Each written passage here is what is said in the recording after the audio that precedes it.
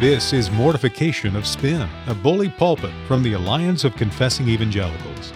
We can continue only with your help. Visit mortificationofspin.org to make a donation or call 1-800-488-1888. Welcome to the Mortification of Spin Bully Pulpit, the shorter podcast of the Alliance of Confessing Evangelicals. I'm your host, Carl Truman, Professor of Church History at Westminster Theological Seminary in Philadelphia, and I'm joined by my co-host, Amy Bird, the famous housewife theologian. Our other partner in crime, Todd Pruitt, can't be with us today because apparently, according to a text I just received, he's at the hospital waiting to pray with somebody. Sounds inherently unlikely, but we'll take him at his word. Amy, Yes. good to have you on the program. Thank you. Good to be here. Well, we're airing on New Year's Day, so the first thing I want to say is a Happy New Year to all our listeners. Those of you who thought we'd be banned before the new year have thankfully been proved wrong, despite popular demand. Today we want to discuss an issue there. The presenting cause, if you like, will have probably disappeared into the celebrity gossip sphere by now.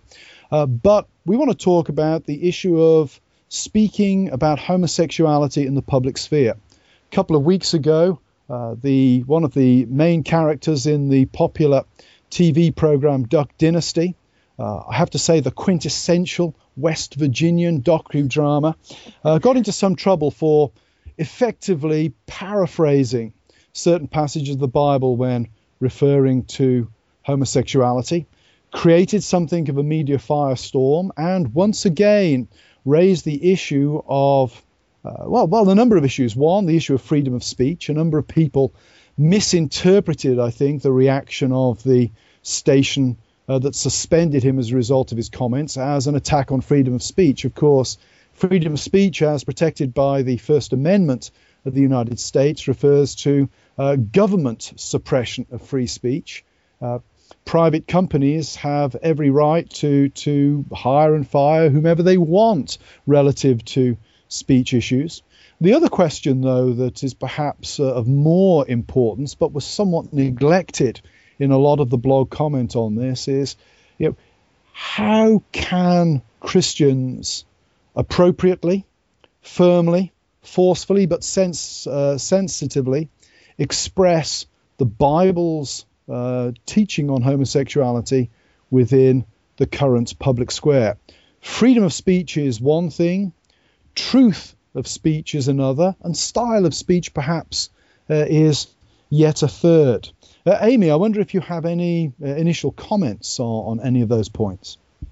Yes, I do. I'm just thinking about the whole domain of sexuality in general. And I think that we concentrate so much on heterosexual versus homosexual and the obvious sin in homosexuality that we kind of fail to miss our opportunity to really just talk about the godliness of our sexuality. Our culture promotes such a genitally focused view of sexuality. And so I believe so much of our conversation is just about sex. And while sex within the context of a biblical marriage is certainly a wonderful expression of our sexuality, I don't believe that sex is the ultimate expression of our sexuality. And I'll tell you why. When we are on the new heavens and the new earth, we won't be having sex. But I think there I will be more womanly than I've ever been before, or I could ever imagine now. And then also, you have your singles. A single woman or a single man is just as much of a sexual being as I am as a married woman. So I really believe that our ultimate expression of our sexuality must have an eternal value, and it must be Christ glorifying. Yeah, it's very interesting that the comment you make there on the genital fixation of much modern sexual discourse, both Christian and non-Christian, tends to reduce sexuality to a merely physical act, and also introduces into the argument a strong aesthetic factor. One of the things that was striking about some of the discussion that came out of the Duck Dynasty debacle was the use of the yuck factor as a means of discussing ethics. That connects very much to what I see as a strong aesthetic sensibility in modern ethical discourse, that we're not so interested in truth these days as we are interested in things that are tasteful. Mm-hmm. But when applied to sexuality, also does reinforce this genital fixation and reduces sex and sexual activity to that of mere physical pleasure, rather than seeing sex as having a meaning because it fits into part of a larger, I hate to sound postmodern here, but because it fits into a larger part of the narrative of what it means to be a human being. That sexual activity is the crowning point in many ways of a long-term, committed, sacrificial, two-way relationship between a man and a woman. It is not a recreational activity. Mm-hmm. Do you have any comments on that?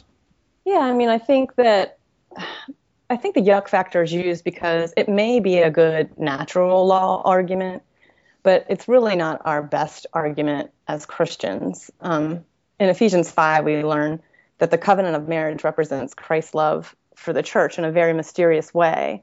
And I believe that our sexuality must do the same. And it kind of reminds me of Rosaria Butterfield's book, The Secret Thoughts of an Unlikely Convert.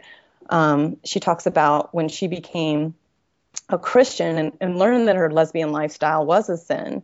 She knew that her sexuality wouldn't be healed by just trying to be attracted to men.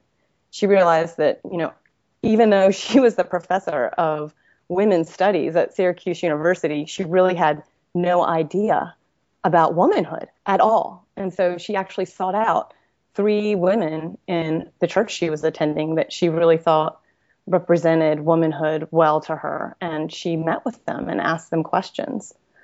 So I believe that even as a church and as Christians, we really need to be educating one another better, and the whole doctrine, should I say, of our sexuality and God making us man and God making us woman, our design. I talk a lot about that actually in the 4th chapter of my book. Yeah, nice that you got a little plug in for your own book there, Amy. But I mean, I think again you're touching on some very interesting issues here. One of the things that I think the modern, for want of a better word, gay rights movement or sexual identity movement has got right is that sexuality is very important to human identity. Who we are sexually profoundly affects how we interact with the world around us, how we think of ourselves. Where it goes wrong, I think, is it makes that absolutely foundational, if not utterly definitive, of who we are, and is therefore very reductionist. And I think, again, you touched on the issue of natural law. The problem with natural law arguments is that, and I'm not unsympathetic to some aspects of natural law, but the problem with a lot of natural law arguments is they can sometimes be little more than common sense presented with an objective scientific veneer. And as we all know, common sense is profoundly culturally shaped. So what appears to be natural in one context might be profoundly unnatural in another social context. And the other thing is that natural law cannot ultimately penetrate to the heart of what it means to be human, because humanity has a supernatural aspect to it. Humanity is made in the image of God, and that transcends nature. And therefore, arguments built on natural law or on what is perceived to be natural, even if our minds were not darkened by sin, even if our cognitive faculties were pristine, would still not be able to penetrate in and of themselves to the heart of what it means to be a human being, because to be a human being is to be made in the image of God. Right, and I think that this genitally focused view of our sexuality tends to objectify people, and it's very dehumanizing. So I think as heterosexuals and as Christians, we need to be countercultural in how we're teaching and discussing sexuality. Yeah, I think it reduces women from a man's perspective simply to the level of objects for sexual gratification. which is, I think, the sinful tendency of every male mind I've ever come across. That is how we tend in this fallen world to view women. And therefore, arguments, again, like Mr. Robertson's, that seem to lean heavily on the yuck factor and on a genital construction of sexuality and sexual pleasure, they are doomed to be self-defeating and reductionist, I think, in the long run. I agree. And, Carl, I think I want to close things up by reading the end of a prayer that I've kind of been praying from the Valley of Vision. The prayer's titled Belonging to Christ. And at the end it says, by reason I see a thing as so. By faith I know it as it is. I've seen thee by reason and have not been amazed. I've seen thee as thou art in thy Son and have been ravished to behold thee. I bless thee that I am thine in my Savior, Jesus. Amen. I really think that points to what we should be glorifying in our sexuality is being made, as you said, in the image of God and glorifying our Savior, Jesus Christ. And with that, I want to wish our listeners a very happy new year, and we'll see you next time. This has been Mortification of Spin, a podcast of the Alliance of Confessing Evangelicals. The Alliance of Confessing Evangelicals also publishes Reformation21.org, ChristwordCollective.org, and PlaceForTruth.org. To learn more about the Alliance, visit alliancenet.org or call 800-488-1888. We can only continue with your support. Make a donation at mortificationofspin.org or call 800-488-1888. That's mortificationofspin.org or call 800-488-1888. Thanks for listening.